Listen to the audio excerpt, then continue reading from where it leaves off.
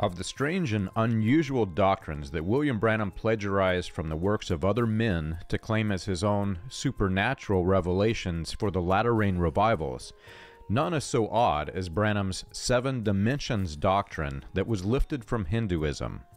In Hinduism, it is believed that there are 7 dimensions of the mind, and that by achieving a state of spiritual ecstasy, one can lift themselves into awareness of the other dimensions.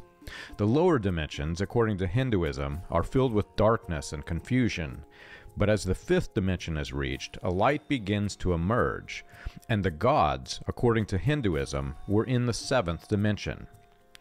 In 1954, William Branham began introducing the notion that Pentecostal people needed to rise above the current dimension and ascend to the higher dimensions.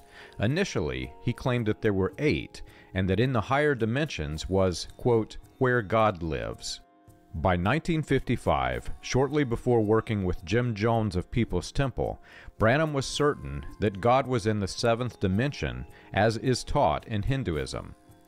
This theology deeply influenced Jim Jones and the trajectory of People's Temple.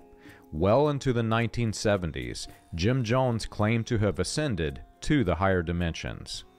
You can learn this and more on william-branham.org.